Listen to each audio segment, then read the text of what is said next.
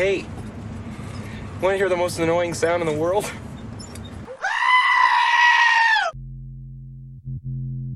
And here we go.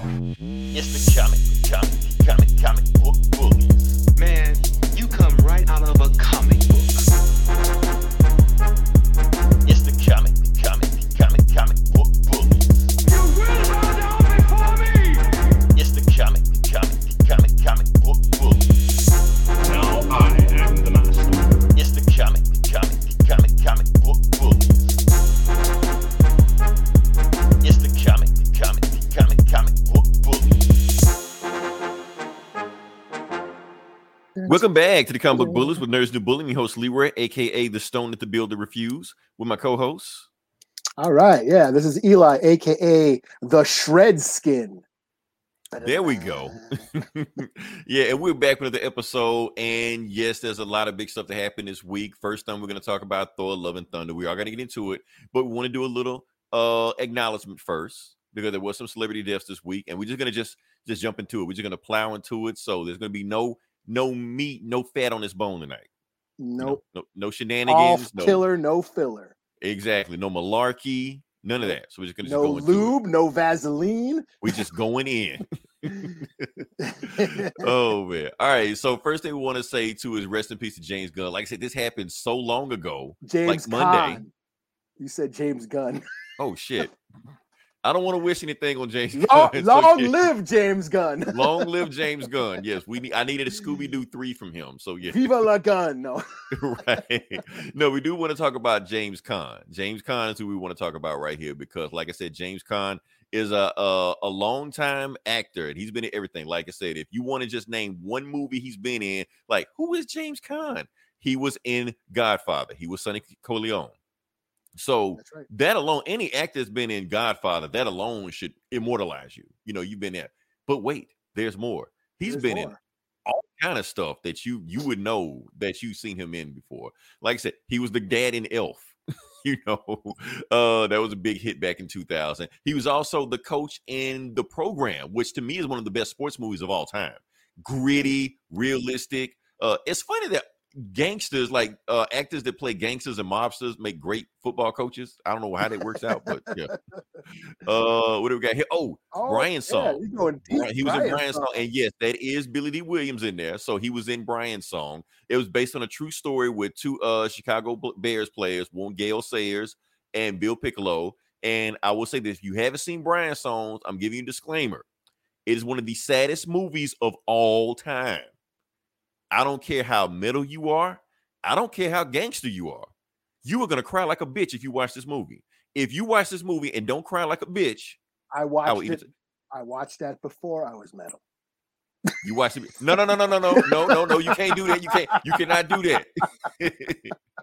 You were metal when you watched that shit. You know you were metal. That made me metal. Right. So, like I said, anybody watch that movie doesn't cry like a bitch, Eli will eat a taco. And don't even say no weird shit like a 12-inch corn dog and eat it slowly. Don't do no shit like that. So yeah. What else we got? Oh, but Misery. That was the next. What was the next one? Where is it? I didn't have it on the list. Eraser. But Holy I did. Shit, he was in Eraser. I'm going deep. I'm going balls deep in this one. Yeah, but he was in Misery. I don't have a picture of it up there, but Misery was a Stephen King novel. What would you say, Eli? One of the greatest Stephen King novels. One of the probably the only book that made me cheer. Yes, I actually cheer while reading that book. Did you? Okay. Yeah. Now, what would you rank? I mean, what would you rate Misery? Is it horror, thriller, suspense? What is it? A thriller. Hey, best dude. Am I the best dude ever? You are the best dude ever. Thanks for listening, Jakey Poo. Yep. But no, I would qualify it. It definitely has horror elements, but it is more of a thriller. You know, thriller. Kind of rise the line. It rides the line. Yeah. You know, I mean, there's some horrible shit in the book. Way more like the book goes way more violent and gory and shit because it's the book. Right. But Kathy Bates, I had a hard time watching her in any other role after that movie. You know, just watching her in Waterboy and shit, acting like, you know, Bobby Boucher's mama. I had a hard time like, ain't you that fucked up chick that was in Misery? But, you know. Yeah, she brings it. And it's funny because James Caan was always playing these tough guy roles, like you said, Sonny Corleone, and Thief from Michael, another great flick, Thief. But yeah, he's always playing these tough guys, and then to see him in Misery, where he's so helpless, he had tied range. up to the bed, and he being helpless and frail and vulnerable. It was dude had skills. Yep. And like I said, we got to talk about Eraser. He was the bad guy in Eraser. I do not care. When he died, this was the first movie I thought of. I didn't think of Godfather, didn't think of Misery. I thought of Eraser, the Arnold Schwarzenegger movie.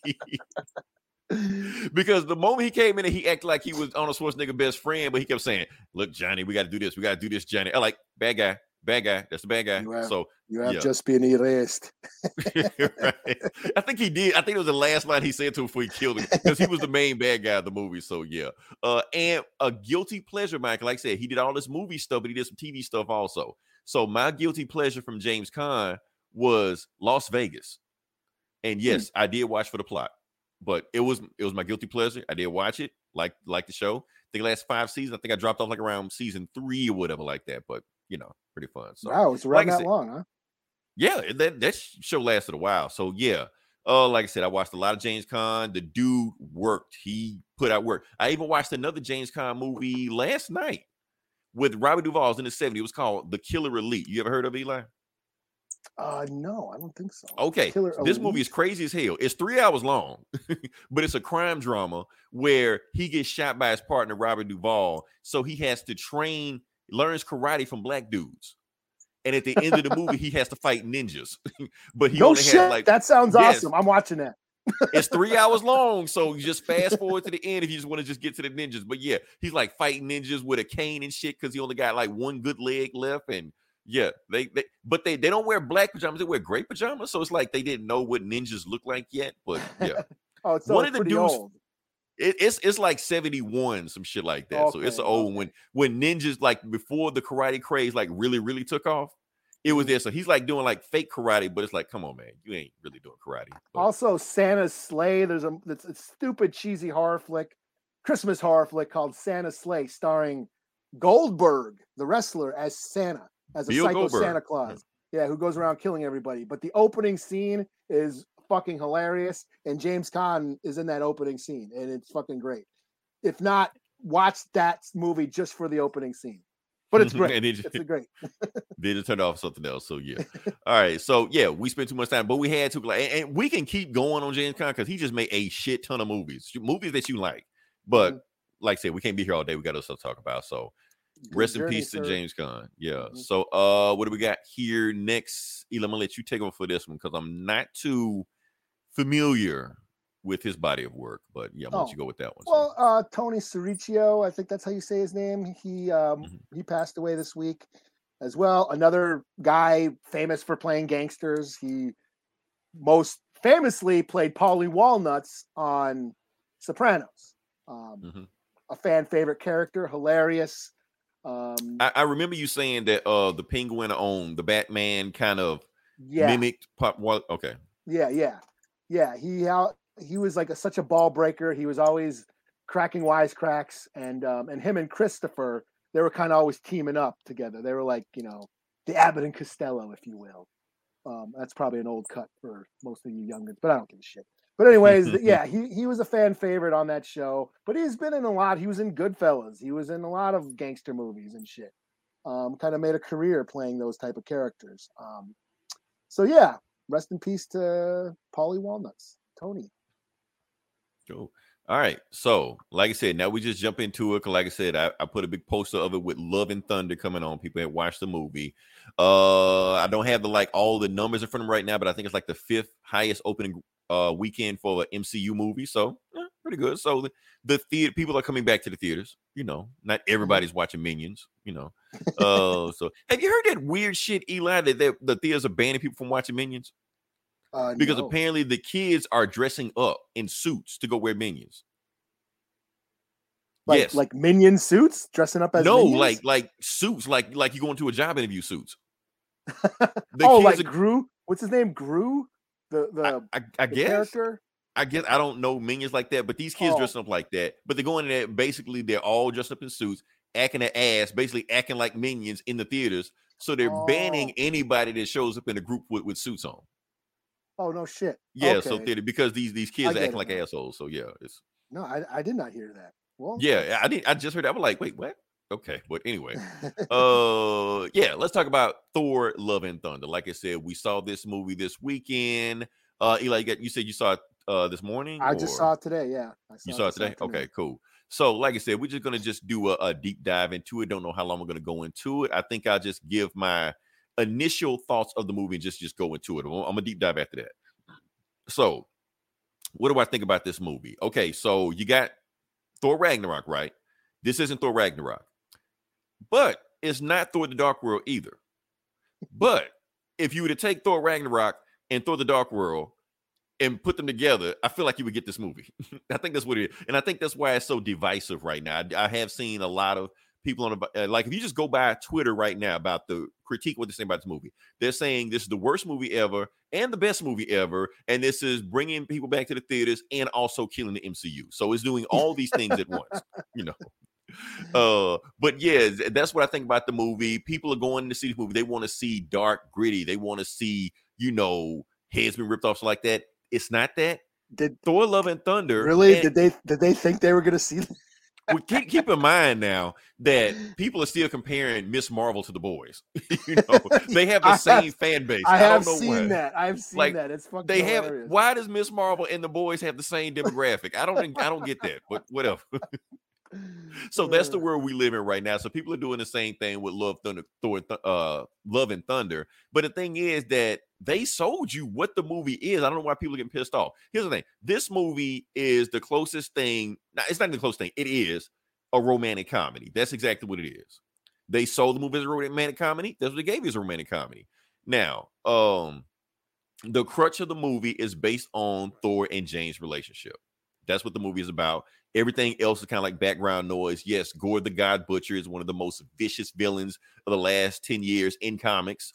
And here, he more or less is just villain of the week.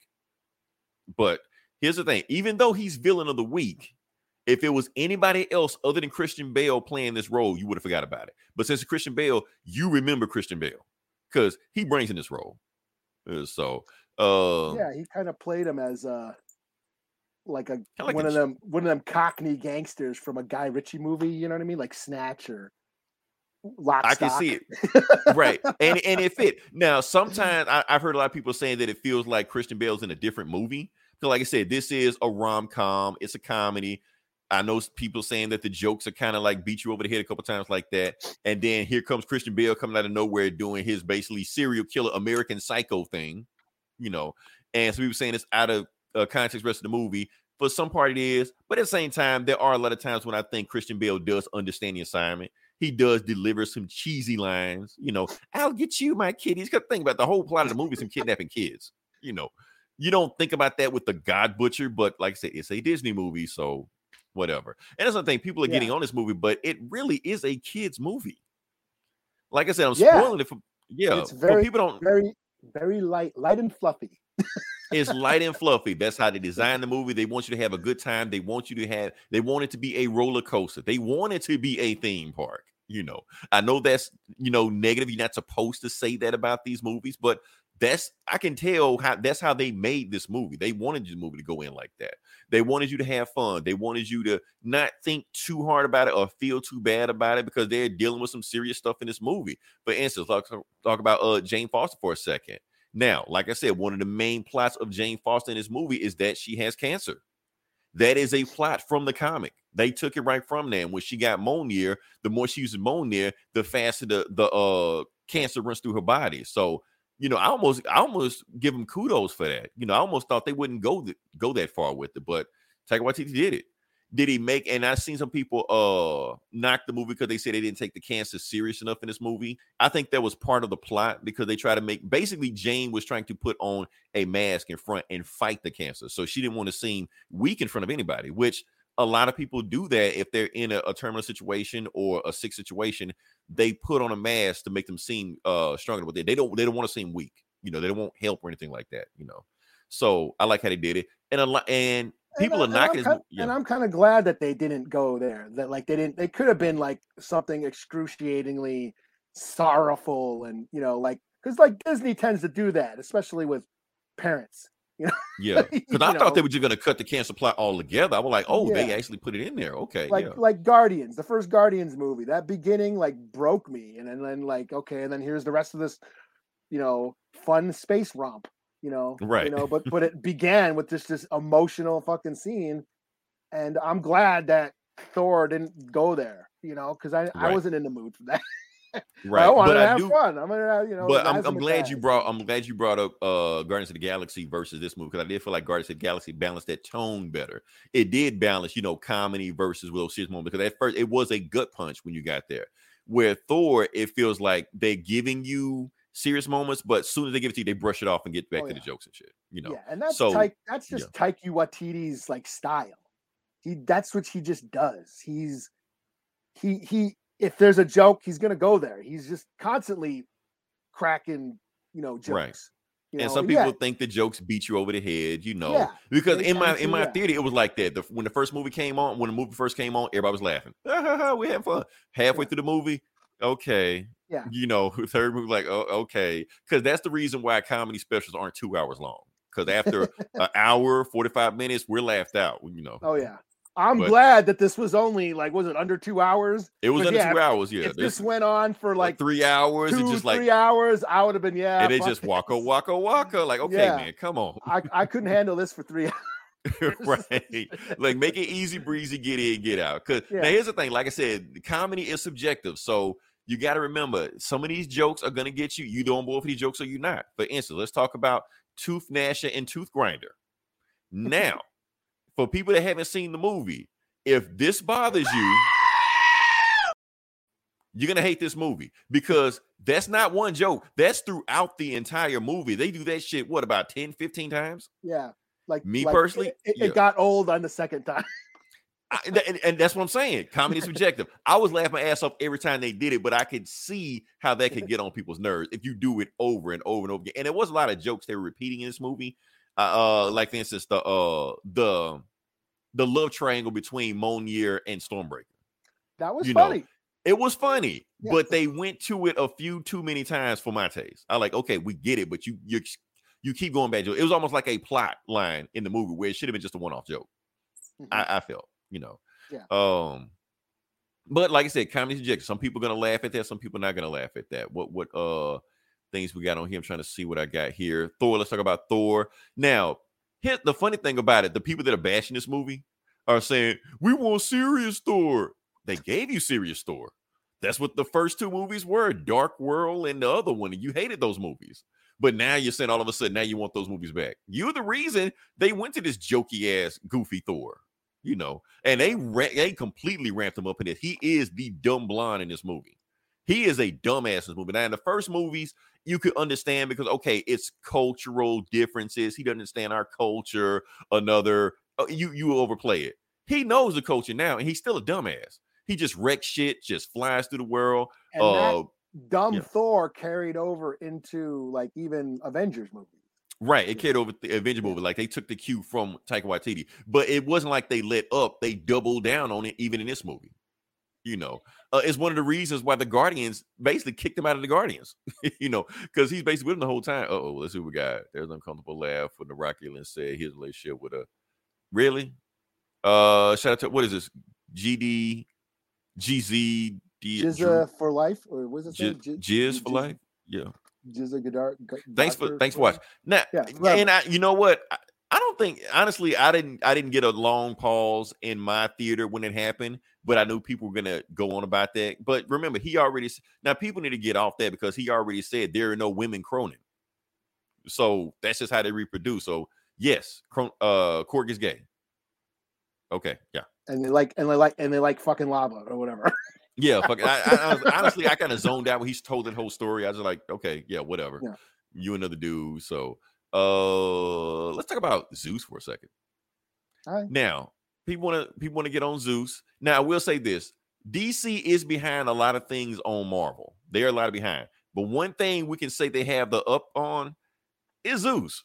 I think if DC Zeus and Marvel Zeus got into a fight, I'm putting my money on DC DC Zeus, you know. But there's something that happened with this Zeus that I don't think a lot of people caught. Get out of there. For instance, okay, so first off, Zeus is a dumbass in this movie also, but that's on purpose because they basically trying to show how useless the gods are, which they want you to kind of root for Gore, basically like Gore is right.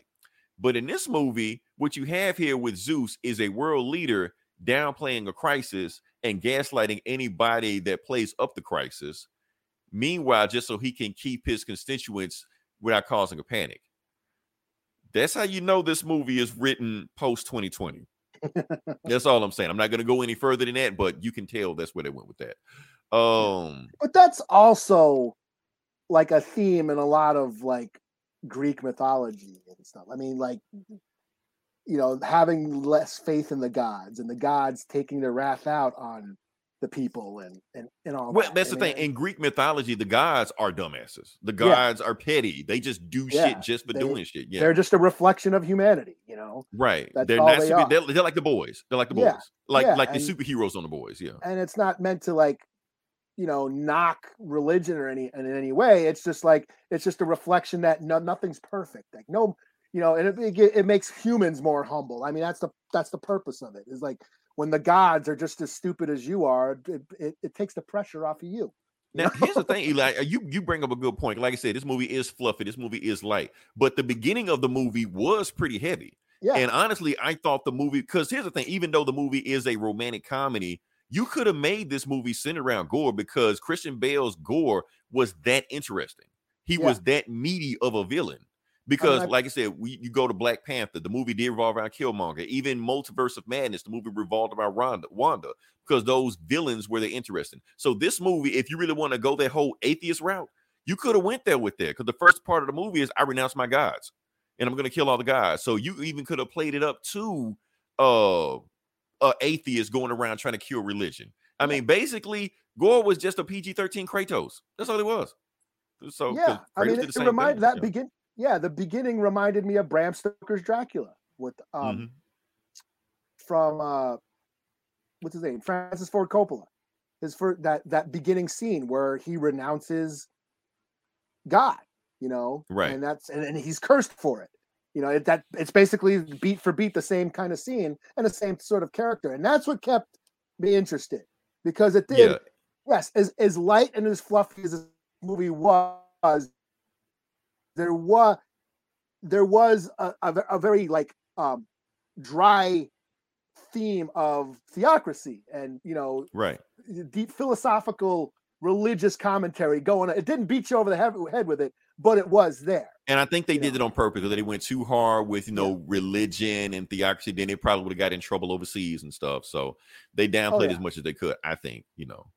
So, but it's there if you want to see it, and like I said, the movie, people don't want to think about the themes of this movie. It's just a fun roller coaster, stuff like that. But I think there is, you know, parallels between Gore and Jane. Both of them have magical weapons that are both saving them from death and killing them at the same time, and they're both on the same path. That we got to get this one thing done before we get past. Yeah, and they're both opposites. You know, you had Gore, who was like totally religiously devoted to the gods, who feels betrayed. And then Jane, who's a woman of science, who doesn't believe in religion, and she's all about facts, and she's a scientist, and then she ends up believing in the magic, believing in this, you know, spiritual realm at the end, you know.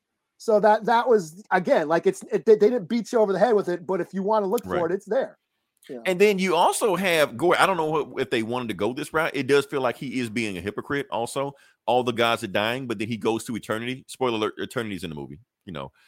Which eternity, if you go by the comics, is the god of gods. Like you got tiers of gods. Okay, you got these petty gods here, but you're gonna pray. You're gonna go to another god to get rid of other gods. You're still going to gods. You're still going to gods to kill the gods. So it is some hypocrisy in there, I think. You know.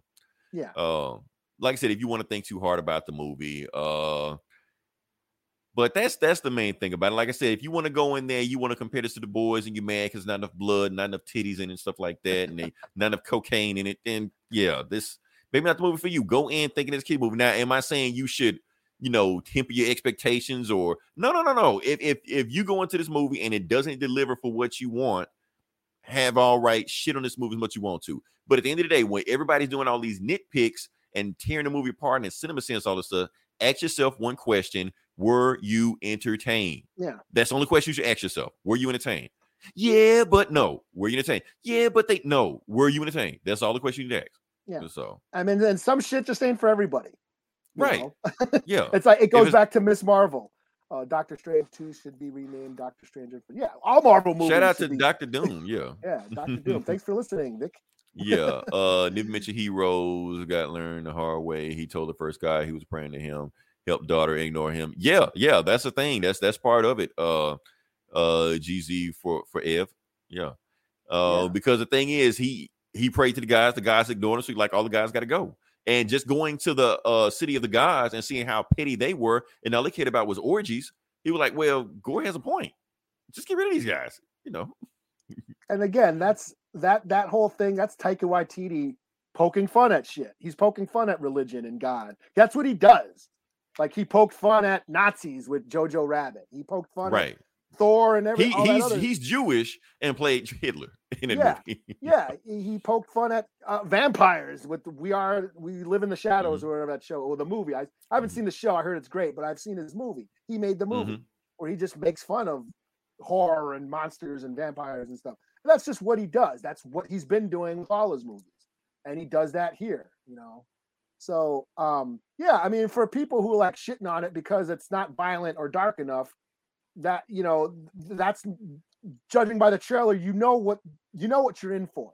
And yes, but that's the thing. That's the thing. People already know what they're in for, so they're going in to shit on the movie. They're already going in to hate this movie. Like for instance, not only was it too joking shit like that, you still got people. Oh yeah, Becker was pretty cool in there, but we're not talking about her.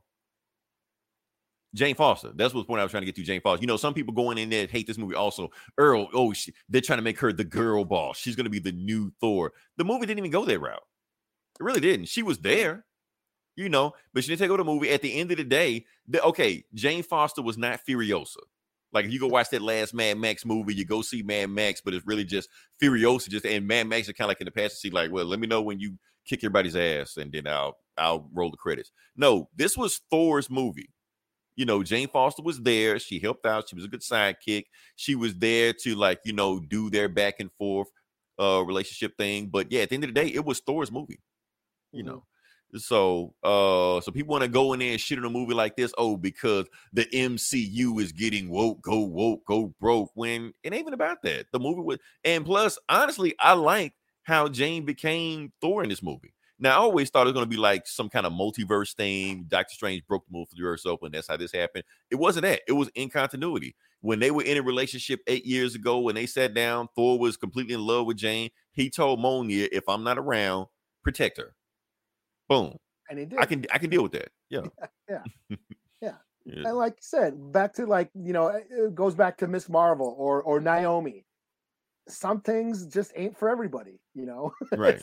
It's not target. You're not the target audience. Right. But they go out of their way to shit on stuff that's not their target, and they know they're not gonna like anyway. Yeah. So I mean that if you got the time to do that, well, good for you. Right. You got because I know people that are fans of because let's be honest with this whole movie is a condensed version of Jason Aaron's run.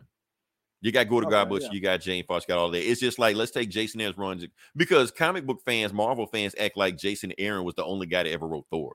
Like he created Thor. Like he created the religion of Norse mythology. Like the reason Thursday is named after Thor because of Jason Aaron. Like it's other Thor stories to tell, but fuck it. Yeah. This so they condensed all this stuff together. Does it work all in one story? Probably not, because it's two different tones. You could have told the Gore story, killed off Thor, chopped his arm off, whatever like that, then told the Jane Foster story and whatever, but I mean, that's how they want to do with it. Yeah. And if you want to whine about, Taika Waititi making light of Norse mythology, making a parody of Norse mythology. Marvel Comics did that already. Right. The MCU did that already. Yeah. Like the Thor comics were a parody Norse mythology. Right. I mean, And sometimes they put disclaimers of like, this is our version of Thor, not the whatever, Viking you know. Jesus is some Jewish guy in Brooklyn turns into the Viking Jesus. Right. That was the original Thor comics. So Right. yeah, these are based on the Thor comics, which are very bright and wild and goofy and fluffy. Right. And what did the first thing Thor did? He fought Saturn men from Saturn, from space or like that. That's it, and then Jason Aaron was the one who turned Thor into Conan. And that's everybody's favorite run. That, right. That's what Thor should be now. So everybody act like Thor didn't exist before Jason Aaron. But that wasn't the case, Thor was a fabulous hippie for fucking 40 years before Jason Aaron got a hold of him. Oh man. So yeah, that's my thing. But that's all. I didn't want to do a deep dive on this. I do want to say one thing. Like I said, people are knocking this movie because I think it's things they didn't understand this movie. I heard a lot of people asking when Thor at the end of the movie gave all the kids powers, which should tell you this is a kids movie because giving the kids powers because it's a kids wish fulfillment, power fantasy. That was my favorite part of the movie. It's a kids movie. Yeah. But here's the thing. People act like that. Well, if he give the kids powers, why did he do that with the Avengers? Why did he do it with the Kundans? Why did he get Thanos? First off, if you pay attention to what he was doing, he didn't use his power. He used Zeus' power. He used that lightning bolt he got. That's why all the kids have yellow lightning around them. So the reason he didn't do the Wakandans and the Avengers the same way because he didn't have that power. So instead of going out of your way to shit on a movie, maybe pay attention to the plot line they're explaining to you. That's just me, whatever. Is it me or Thor's armor had real look like CGI was in your face? Maybe I'm wrong, but James' armor was fine. James' armor was CGI. Her arms were CGI. She didn't work out for this shit. That was my favorite part was the kids getting the powers and just and the girl with the teddy bear. That was just goofy. That was like I said, goofy as hell, right? And that's where Taika Waititi shines, is in the goofiness, and on that level, it was fine. I love Ragnarok. That's one of my favorite MCU movies. And like you said, this isn't as good as Ragnarok, but it had that same sort of tone, which I was expecting. Judging by the trailers, I knew this was going to be warm and fuzzy and sweet. It was totally sweet, maybe a little too sweet at times, and I needed a palate cleanser because it was just so rich. And because it really just laid it on you. Yeah. So and you could tell like the bright colors all the place. Yeah, it was just so sugary. I just needed, and then you have gore there to the palate cleanser to wash it down a couple times. But some of the jokes, it was constantly bombarded by jokes. Some of them I laughed, some of them I didn't. But for the most part, yes, I was entertained. And again, this is a perfectly fine Marvel movie. It can't be fine, Eli. This has to be the greatest movie of all time, or it sucks. It can't be Marvel does. This is what they've been doing. They cranked another one out on the conveyor belt, and this is what you get. They got a shtick, they got a formula, and they stick to it, and that's what you get. So now, if you want to bash them for sticking too close to the formula, because I do feel like some of their movies they did kind of stray away from the formula, like Eternals, but people didn't respond to it. So just go back to formula. Yeah, and wasn't that made by an Oscar-winning director? Right. People are like, it's too different. Get this shit away from me. Now they're complaining because it's too much to say. Like, that ain't happening again. Right, you gonna get this shit right here. So you can complain about all you want to. That's why we ain't getting serious Thor anymore. You're gonna get jokey hippie Thor. That's what's going forward. Yeah. So you asked for it. So. It was fine. It was totally like I people was going into Thor wanting the Batman. That's what they want. Raining all the time, him narrating to himself, the thunder and the lightning. Back to the whole metal thing. What was I getting a little annoyed with all the Guns N' Roses song? Yeah. Of all the Viking metal and Black Norse. Yeah, that's my thing about the soundtrack. People are praising the soundtrack because in Ragnarok they gave you that metal sound. I'm like, well, damn, that fits Thor. That makes sense to Thor. Now you got these Guns N' Roses love songs in here, and I'm just like, But like I said, for the movie they're making, especially at the end of the movie, because like I said, what was the main song? Sweet Child of Mine. and Yeah. he has basically gets a daughter at the end of the movie. Yep. So it And all kind of love comes full songs, and circle. November Rain, Welcome to the Jungle. Basically, all the Guns N' Roses hits. But I get it. Hey, Janae, what's going on? Hey, what's up? Thanks for listening. Mhm. But I get it. Like, again, this is light and fluffy Disney shit. I know that, yes, in Norway and Scandinavia and Sweden, death metal and Viking metal and black metal is huge over there. But that ain't gonna fit in no Disney movie. You ain't gonna have Amon Amarth in a Disney movie. That's too damn abrasive. That's just too hard for people. I mean, they could go that route. They just didn't want to, But I was glad when I heard the Dio song, Rainbow in the Dark, after the second credit sequence. I was like, okay. Did you expect it to come in? Or No. I was like, oh shit. They're playing a metal song and it ain't Guns N' Roses. Like a real metal song. Okay. Yeah. And I was like, fuck yeah, that made up for all the Guns N' Roses butt rock that we are. Because yes, Thor is more of a what was it? The Led Zeppelin, the Immigrant Song. That's what was in the first one. It just fits. It just fit in there. But and that was like a perfect blend. Because I guess Jason Aaron was listening to that song on repeat while he was writing that Thor run. So that's why they threw that in there. So did Jason Aaron say that? Yeah. Yeah. He did. Wow. He did. Okay. Yeah. Were there any other songs he mentioned? No, not that I know of.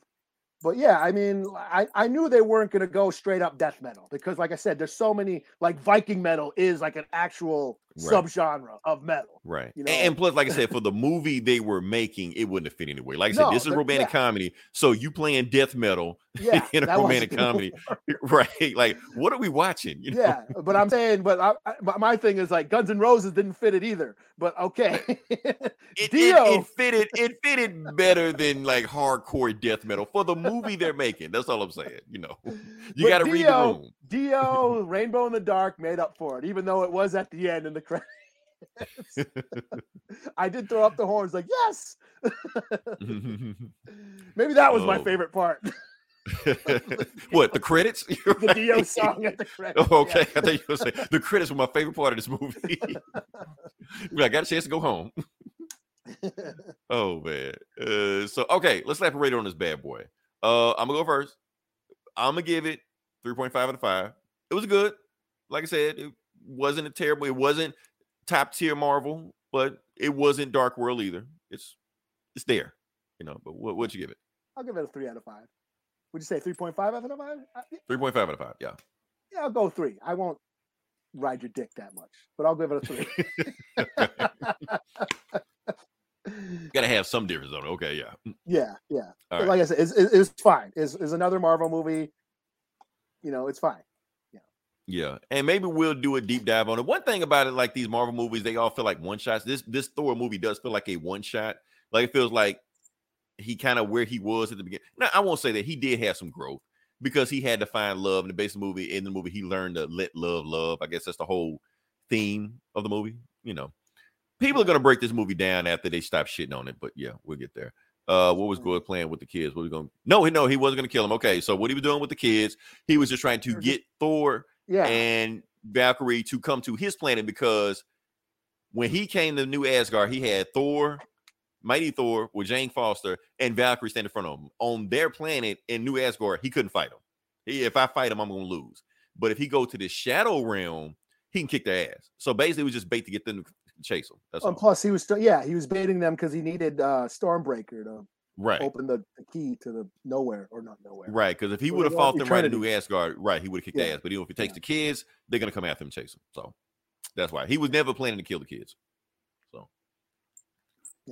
I don't think the type of character that he was once we know him, I don't think it was even in him to kill kids. Like guys, they got it. He just needed a Stormbreaker. Yeah, he just needed a Stormbreaker. Yeah.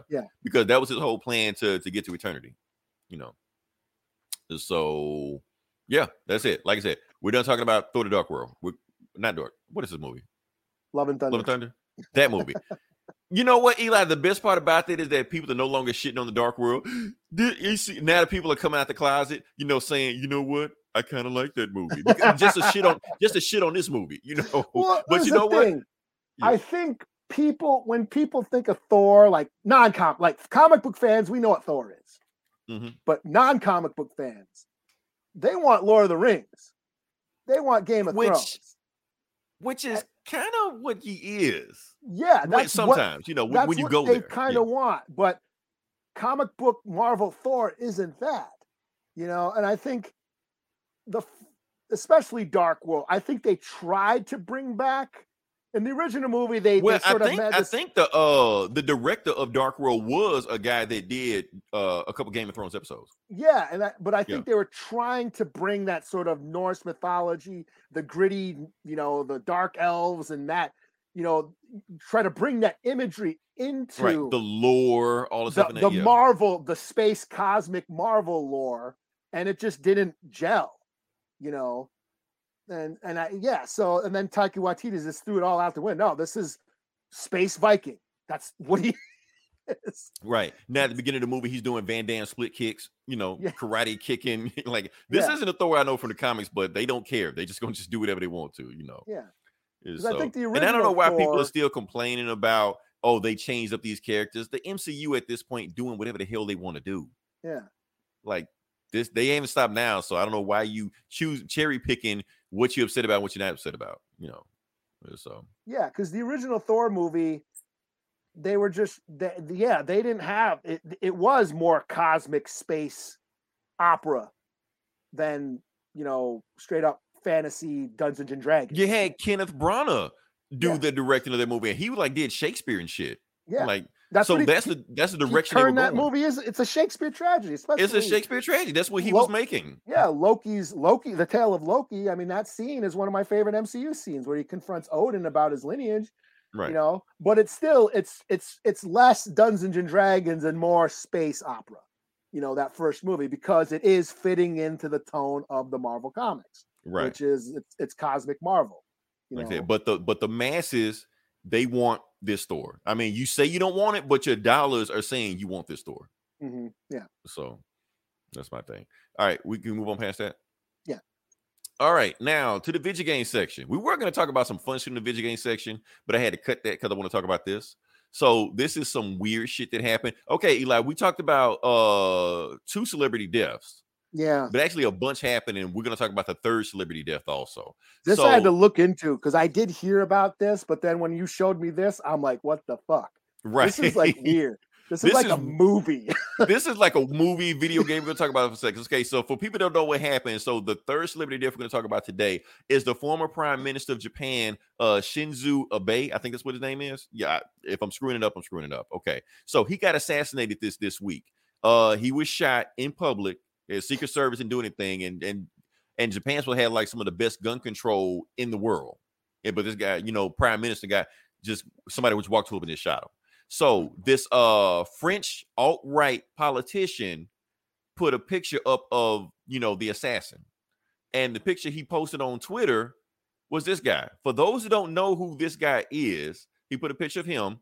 This is Hideo Kojima. Hideo Kojima is the creator of the Metal Gear Solid video game franchise. So he's not an assassin. He's a video game guy. That's his thing.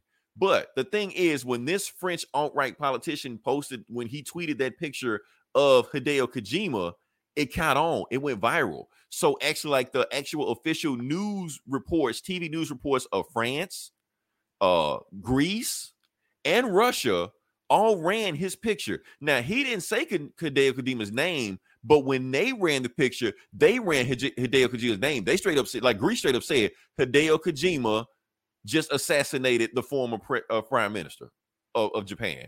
And it just took off like wildfire. Of course, he didn't do it because the same day when it happened, Hideo Kojima was tweeting about Minions. He was like, yeah, this movie is awesome. Not knowing that he was wanted for assassination, so it got so bad that that Kojima Productions, his video game company, had to put out an official statement on Twitter saying, we're going to sue the people that are defaming us right now because we didn't kill anybody. We don't know who killed them, so stop putting our name in this. So that's what's going on right now. It's so weird that of all people, Hideo Kojima is the guy they go after. Yeah, because what was this guy trying to was he trying to make a joke about Snake was the assassinator? No. First off, that French politician was a racist. That's why he did this shit. What he Okay. did, he just posted the first Japanese guy he Googled, and that's the picture he called him. Mainly, he did it because if you look at the pictures he used, He's got a Che Guevara. Che and- Guevara, I think he's wearing like a red hat, but so he's wearing like communist, gear. That's why he just took the picture and did it, But yeah, but the funny thing is the reason why it's so weird that he did Hideo Kojima, he did it because Hideo Kojima predicted this shit over 20 years ago in his video games. This is the plot of Metal Gear Solid 2. Because the plot of the Metal Gear Solid 2, the Illuminati is in the game. They're the main boss of the game, but you can't call them the Illuminati. They're called the Lale Lule Lo because they program chips in everybody's head that you can't say their name out loud. But the plot of that movie is that game is that the main Metal Gear that they were making in the game was a device that was going to control the flow of information in the world. And it was going to basically, whatever the Illuminati wanted you to believe, they'll make you believe. Whatever they don't want you to believe, they won't make you believe. This was before the internet really took off. I wanted. So basically, he predicted the internet. And exactly what happened is what happened. He predicted all this shit way back then. So that's why it's so weird out of all people. Like, damn, we should listen to Kojima. Like, I don't know how many people play video games that listen to shit, but please go play Metal Gear Solid 2. That shit it was back in like 2001, like right before 9/11. And they predicted everything that's happening right now. Virtual reality, everything. So, yeah, man, that's all I'm gonna talk about on that. But yeah, that's a weird story. Yeah. Now we move on. Like I said, it's Comic Book Bullies, where we talk about comic books. And Eli, you wanna start off the train? Sure, I guess. Mm-hmm. Can I do Poison Ivy? Yes, you can do Poison Ivy. You start off with Poison Ivy. Wait for it. Nah, you can go. All right, I'll do Poison Ivy number 2, Okay. written by G. Willow Wilson. Mhm. Willow Wilson. Sorry. So yeah, this is so basically Poison Ivy is on a murder rampage because she wants to destroy humanity because humanity is fucking up the earth. Again, that's what she does. This is just what Poison Ivy does. Right. She's not turning to a good guy or changing her ways. No, she's just fucking shit up because that's what she Yeah, likes to do. she's just gone on a murder rampage, infecting people with these spores, these mushroom spores. What did you call them again? Your worst fear or whatever? Cordyceps. Call them cordyceps. She's Yep. turning them into these spores, mushroom corpses, and balancing out the earth because humanity is a virus on the earth. That's her motivation. That's what she always does. This is just, I think this comic book is just elevating that because not much happens in this comic. It's just more of a character study. She's at a diner contemplating what she's doing. She's, people watching people, watching the waiter, has a conversation with this woman, and she's like, individually, humans aren't bad. They all have their hope. Did she have a flashback like Harley when she was saying that? Yeah, because she was like, Harley's like the only human she really gives a shit about. But she's like, she's people observing that human at the core, humans want to be good, but collectively they just fuck up the earth. So and in the comic, the woman that she's talking to, it turns out she ran some scams. She's doing some wire scams, wire frauds or whatever, and the cops show up to arrest her. And because Poison Ivy's talking to her, she's guilty by association. So they try to arrest her too, but she ends up infecting these cops, and they plant zombie out and they escape. So that's essentially all that happens in this book. But it's like I said, it's more of a character study of her, why she's doing things, more getting in depth of her motivations, and just sort of finding just a deeper look into her psyche, which I don't mind. I like the part where she's talking about that one vegan syrup or whatever. Right. She was like, people always ask her, is she a vegan? Yeah, it's like, no, like people think that, and that is a thing. Like, vegans try to say that it is environmentally friendly, and it is when you compare it to the meat industry, but it's certainly not, right, green. because it's fucking up the ecosystem, right? Yeah, it's a lot of vegan foods are very processed and Right. use a lot of resources and water and shipping, and has a very large carbon footprint to make these Right. highly processed vegan foods that only rich vegans can eat. Plus, meat eaters got to exist to to control the environment. Like if we didn't have wolves, then deer would just go out of control. Yeah, you got to have that balance. Yeah, so she talks about that the earth is that there's this delicate balance that makes everything flourish on earth, and it just keeps getting fucked up. So I enjoy the social environmental commentary that's going on, and it's just sort of a looking into the mind of a killer, so to speak, because she is a straight up villain in this, but we're just seeing her why, and we're understanding who she is. And I almost feel like G. Willow Wilson is having fun, writing a villain. Yeah, as a villain. Yeah, because she's straight up evil. She's straight up killing people and murdering people indiscriminately. She knows, like, oh yeah, that family that was just at the booth, they're gonna go home, they're gonna die, they're gonna be dead tomorrow. They're gonna infect all their friends and family. Like she knows she's like murdering people, and she doesn't care because she believes that it's better for the earth. So can't say I agree, but I'm digging. Right, because they would include us reading too. So yeah, like just because and that's the thing, internet. Just because I like a character who's an asshole doesn't mean I want to aspire to be like them. Right, or agree with them, or yes, I just hashtag Poison Ivy was right. No, yeah, it's an interesting story, and she's compelling to read. And that's right, like we can have fun watching Jason and Freddy Krueger kill people. Yeah. That don't mean we agree with them. I can see them just chop people up. Yeah, everybody's shitting on the Quentin Tarantino movie because of whatever. But y'all watch Game of Thrones, full of funeral rape and some of the incest and some of those fucked up atrocities, but somehow understood that was just art and entertainment. Right. So yeah, this is I'm digging this book. This is a 4 out of 5. Cool. Okay. For me. All right. Next book I got. First book I got. Book I'm going to do is, let's do Dark Crisis #2. Eli, did you read this? No, that's on you, man. Okay. Why'd I ask the question? Yeah, but those that don't know, like I said, this is the newest crisis that DC has. I'm holding the last crisis by the sword. They said it was going to be the last one, and I'm holding them to.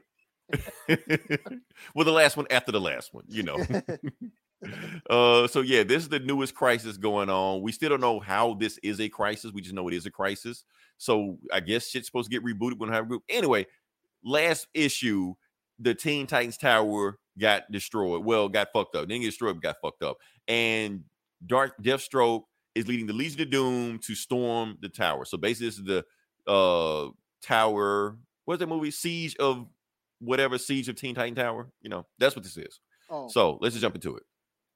And so basically what's going on. Oh, I didn't read that. Pariah. Now I do like this, the Pariah, because they're giving a detail about Pariah. Pariah is the big bad of this whole crisis, but they're actually doing panels that George Perez actually originally drew. So they're like drawing over them a little bit. So it's like a nod to George Perez because he was the original artist on the original crisis. So I thought it was pretty cool.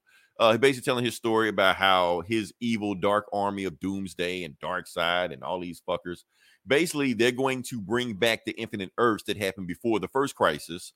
But in order to do that, they have to destroy Earth Zero, which is the Earth that we know, where all the heroes we know. But he's saying they got to go in order to bring back the other Earths, because if we're at the other Earths, they'll bring back his planet.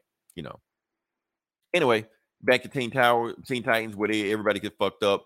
Nightwing is knocked out because like I said, the bomb blew up. So, and then the Legion of Doom is just tearing this place apart. And you got these guys right here. I'm trying to think who's that. I don't know who these guys are except for this guy right here. This is Catman. Yes, Catman was a big deal in the 2000s, and then DC just kind of forgot about him, but he's here now. So anyway, Catman is like, I'm gonna take out Dick Grayson first. Nope, no, he's not. Dick Grayson just kick the shit out of him and just moves on to the next guy, So he chases after them because they kidnap his students. And right when he gets there, boom, Deathstroke is waiting for him, and they just beating the shit out of everybody in there. And basically, Deathstroke is just saying, look, you want to save these Teen Titans? Me and you gonna go one-on-one. And whoever wins, that's gonna be the end of it. If you beat me, I leave. If I kill you, that's it. And then he basically just showing all the Teen Titans, and I'm gonna go around the world and target all these guys. Damian, Blue Beetle, Supergirl, Dr. Light, Aqualad, all these folks like that, the Black Batman, yeah. And they just getting and basically BIPOC like this Batman. BIPOC Batman, I forgot.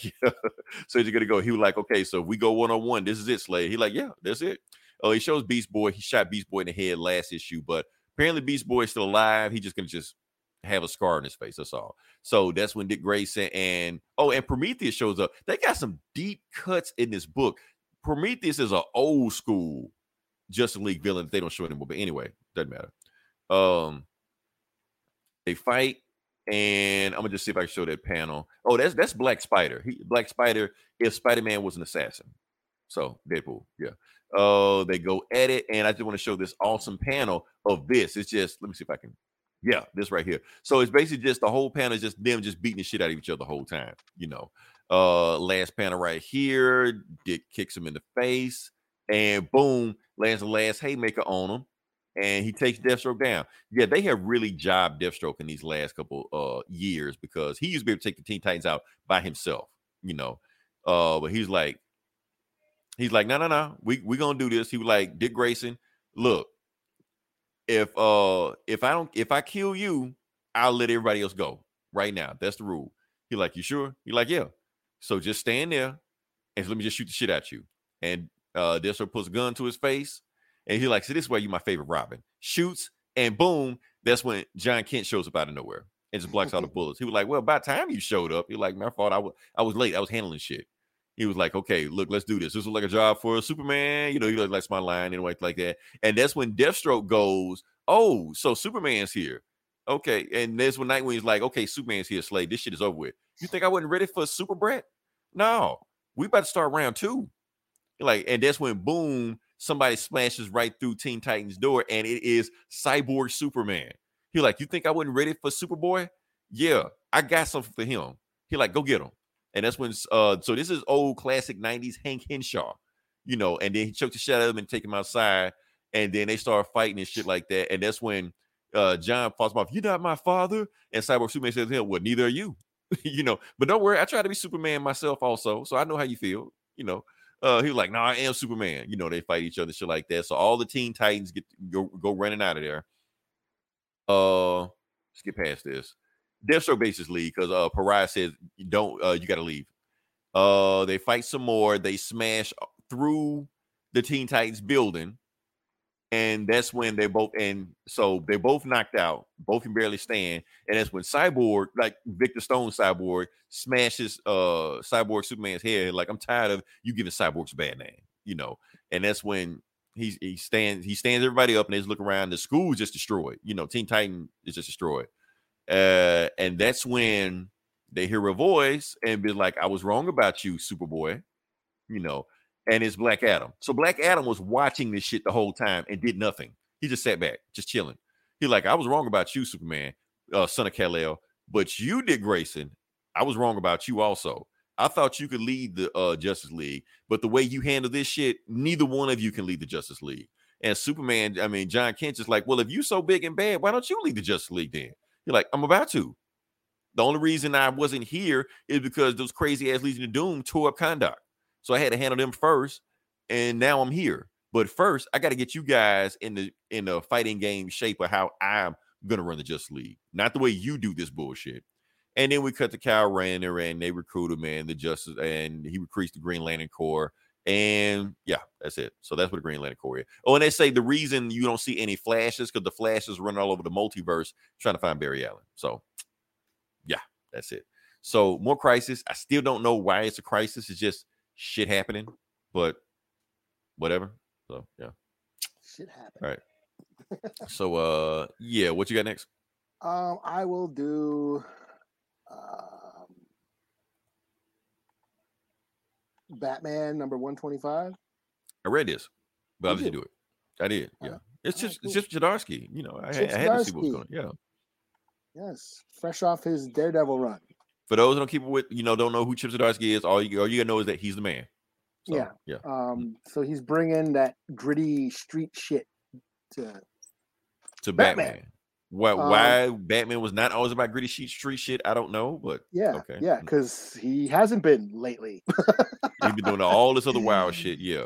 He's the Crises and corporate Batman or incorporated Batman or whatever, and all the Bat family and all their trying to turn the Bat family into X-Men and shit. Right.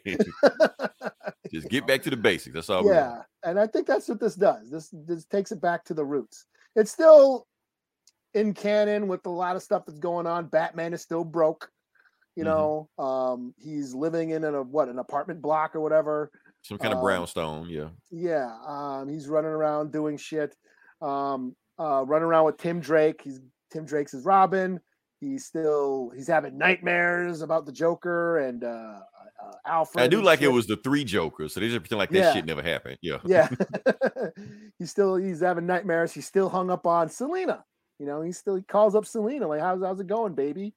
Oh yeah, I got a dude, and right. Shit, like a dude just like, hey, you want some coffee? Like, oh damn. And she's in a lingerie, Yeah.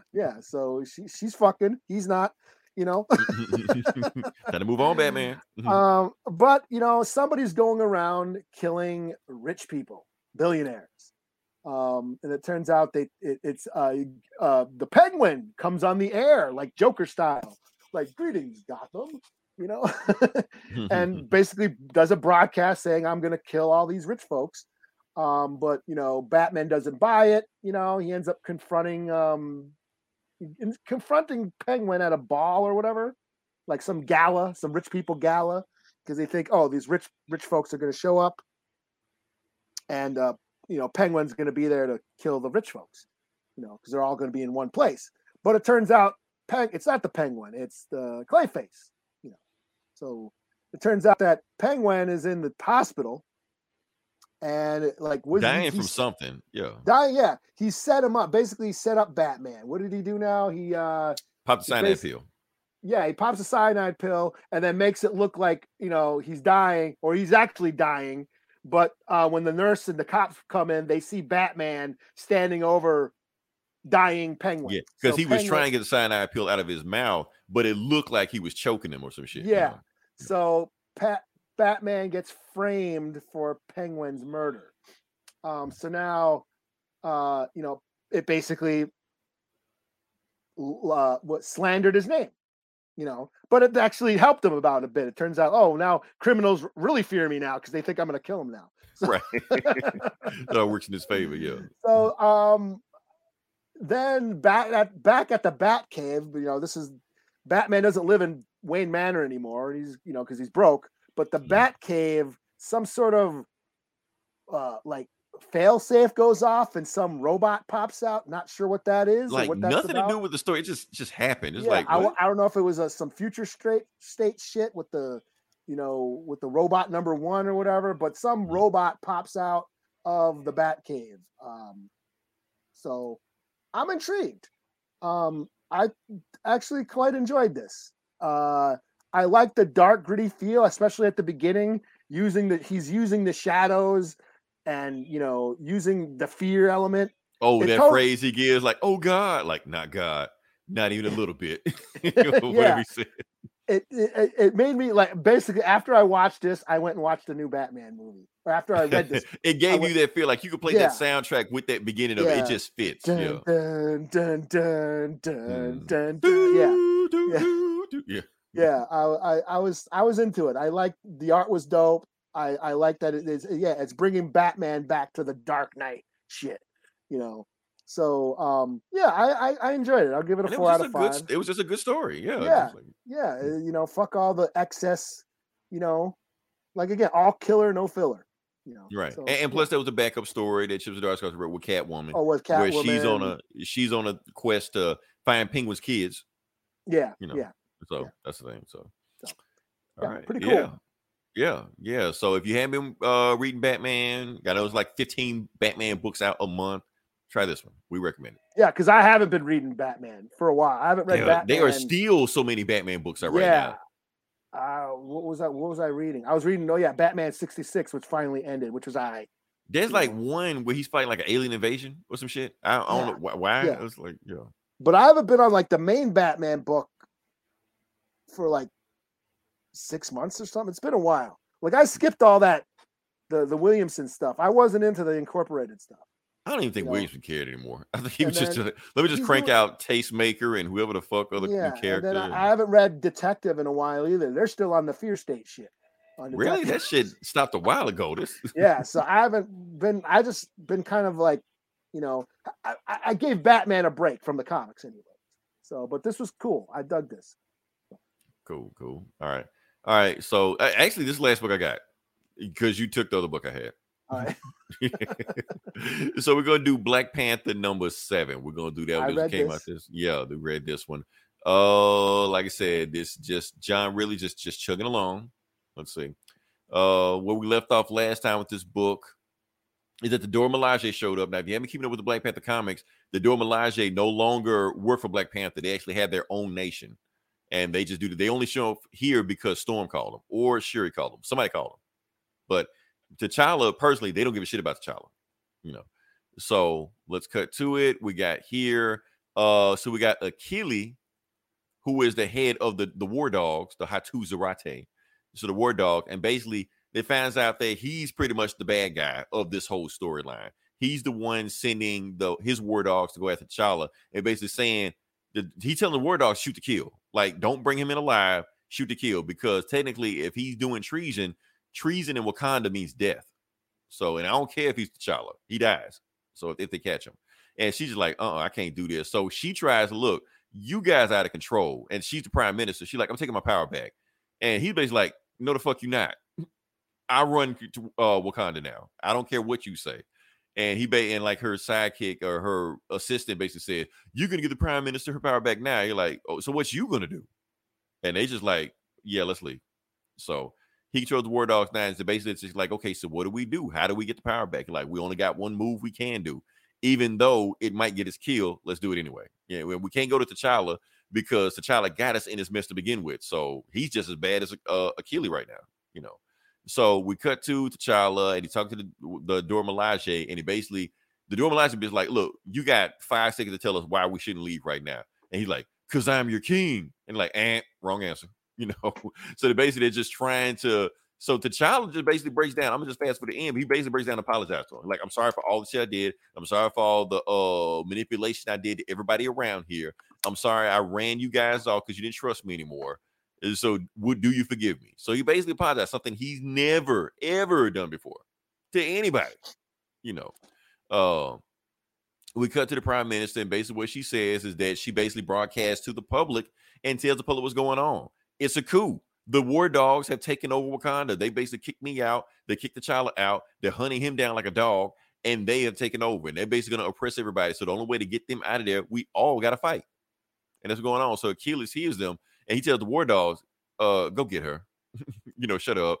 So they cut to, I'm going to cut to that, cut to the prime minister, and basically the War Dogs just like open up the door. They're in the parliament room. They're like, open up the door right now. And they're like, because we got guns, open the door. She's like, hell no, I'm not opening the door because you got guns, And she was like, if you want to take me, you're going to have to bust in here and kill me. So they run in with guns and shit like that. They're like, come with us.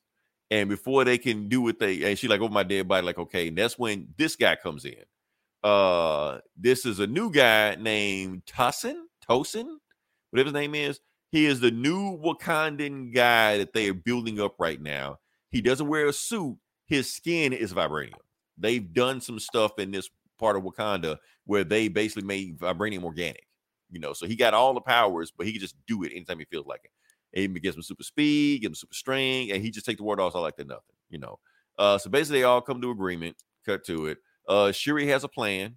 Shuri just saying what she's going to do is that she's going to make she can hack into the barrier of Wakanda just small enough where a flock of birds go through so they don't notice it. She turns to the birds, flies in there. People don't know. Yeah, Shuri got like all kind of crazy ass powers in the comics.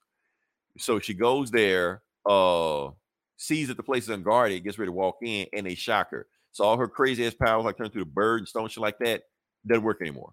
And the war dogs are on her ass right now. She's like, "Oh, y'all think I need those powers? No, I can kick your ass by myself." So that's where she gets like the Panther Gauntlet, like in the movies and shit like that. She goes to work on them, takes their ass out. But they keep sending people after her. She's like, "Well, eventually you're gonna wear down." And that's when that dude Tosin shows up again and kicks their ass again. You know. So basically cutting to the end. Yeah. Tosin and Shuri gets in good contact. The Prime Minister's with them. Everybody's with them. T'Challa goes there, and basically it boils down to they're gonna attack the control center. Once they open the control center, that's gonna allow T'Challa, Storm, and the Dora Milaje to come in, and they're gonna take back the Parliament from the Dogs of War. Did I say it? War Dogs? Whatever. Yeah. But that's the story. Yeah.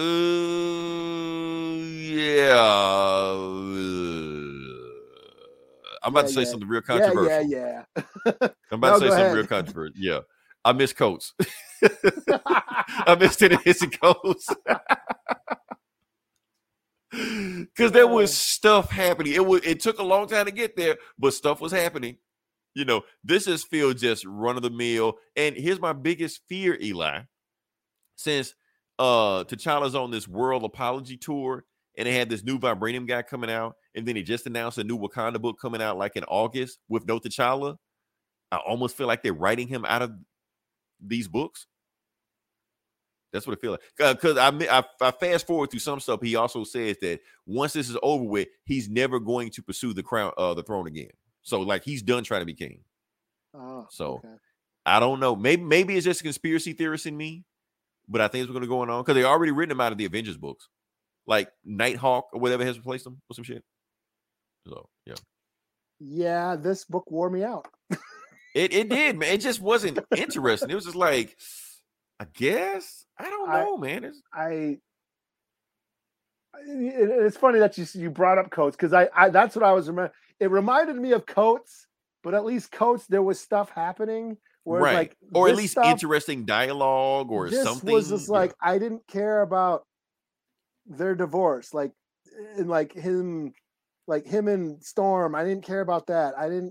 I guess I can see what he was trying to do as far as like the coup going on and making those parallels with, with our political climate and all that stuff.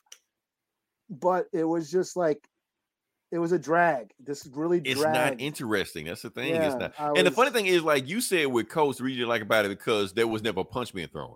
There are punches being thrown in this book, and it's still boring. Yeah. So I don't know what to say.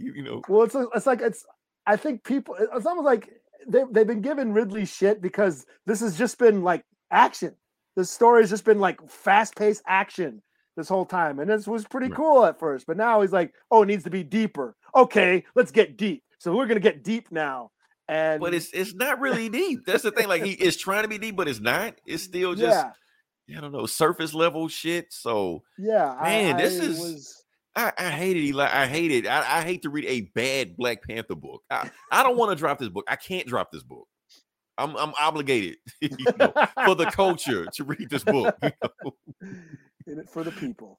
Right. So it's like, damn, man, because when even this book came out, like each issue, it gets like, oh, I gotta read this shit. And I didn't feel like that because, man, it's just, I don't know, man. I don't even know how long. Honestly, I don't think this book has much longer. I think it's gonna get canceled. Because even nobody's reading this book other than us, me, you. I don't know if you read it or not, but we're the only people reading this book. Yeah, I've been on it. I've been like, and we can't recommend it. We can't be like, man, this is the best book you're not reading. No, it's probably the worst book you're not reading. So, oh man, I hate so because I don't know, Eli. Like I said, the conspiracy theory image is making me feel like they're using this whole run to wrap up to get T'Challa out of there. So when the movie comes out and T'Challa ain't in it, you're not looking for him. That whole synergy thing. Yeah, but remember the comics. People don't. That's true. The MCU fans don't read the comics, so MCU don't read the comics. But if they were to stumble on a comic, and they want to see, there's Black Panther with no Black Panther, right? It's like the movies, It's canonical, it's that synergy thing. So I think that's what's going on with that. So, Yeah. man, I don't want to drop it, Eli. I'm gonna stick with it, but this is not a book I am looking forward to. It's just it's a drag, it's a slug. I skipped over a lot of shit because a lot of shit that just I don't care about.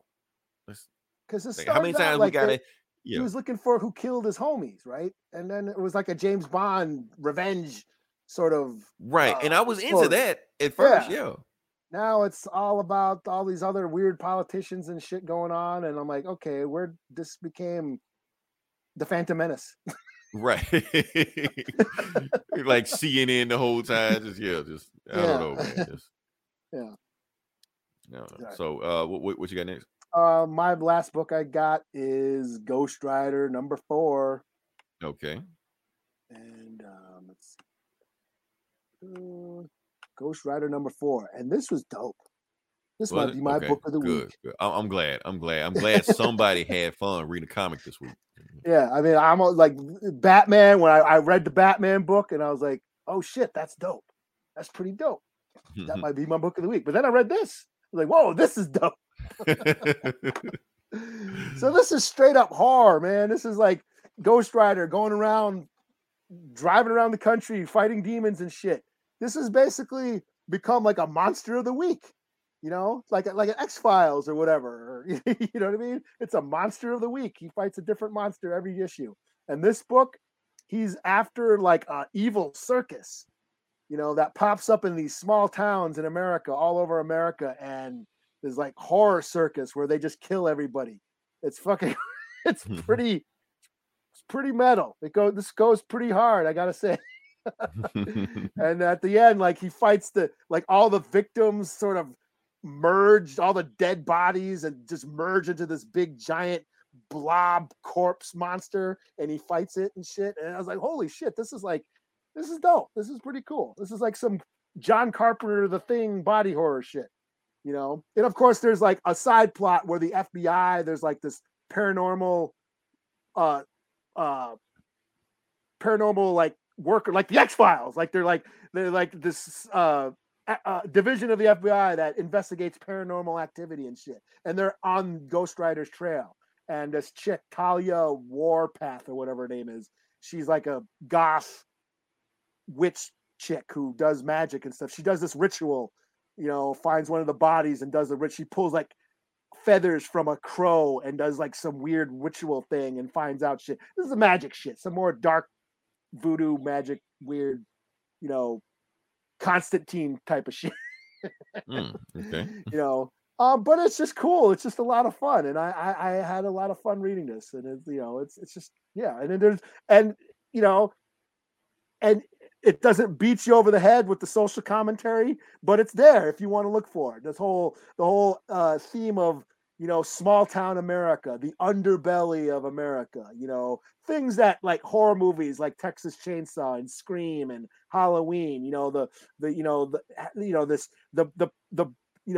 picturesque Norman Rockwell,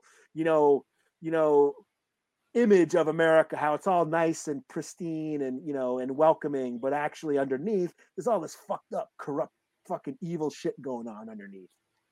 That's what I'd really dug about it too. Cause there's this circus that's going around all these small towns, just murking people. So I'll give it a 5 out of 5. Fuck it. Who's the writer of this? Benjamin Percy. Okay, yeah. Yep. He's I think he's on X-Men and Wolverine. I mean X-Force and Wolverine right now. So yeah. No, he didn't create him. That was Snyder. But the Batman who laughed his first appearance was in a Teen Titan book that he wrote, I believe. Really? Yeah. Okay. Because I have it. Did not know that. I thought the first time he was in that weird metal. No, his first appearance was in a Teen Titan, but he became the metal in the metal, the Batman metal, Dark Knight metal, or whatever the fuck. Yeah. So, cool. But yeah, this was a lot of fun. This was really cool. I enjoyed it. All right, cool. Yeah. Like I said, if you listen this long, definitely like, share, subscribe, pass this out, let people know what you think about it. If you liked or disliked Thor, leave a comment. Let us know what you think about it. Hate it, love it, we don't care. Just post it. We'll see what you think about it. Next week we're just gonna keep this ball rolling. So we go. Eli, I have a prediction. I think in the next 2 weeks, tops, we're gonna get a Black Panther 2 trailer. Oh, okay. And I'll have another prediction. When that trailer drops, the internet is going to lose its shit. One way or another, the internet will burn to the ground. One way or another. We'll see how it happens. Because I have prediction how I think this movie is going to go. And I want to, but I'm not gonna say it just yet. I might say it next week. If nothing happens. You don't want to eat a burger just yet? Not a burger, because I made some bold predictions that almost got me kicked out of a Facebook group. It was like, shut the fuck up. You know what the hell you're talking about? Like, okay, I'll keep it myself. Ain't you the guy that wants to have a white Black Panther? I will never live that down. I see that. Yeah. So until then, this is Leroy. This is Eli. We'll talk to you guys next week. Same bullet time, same bullet channel.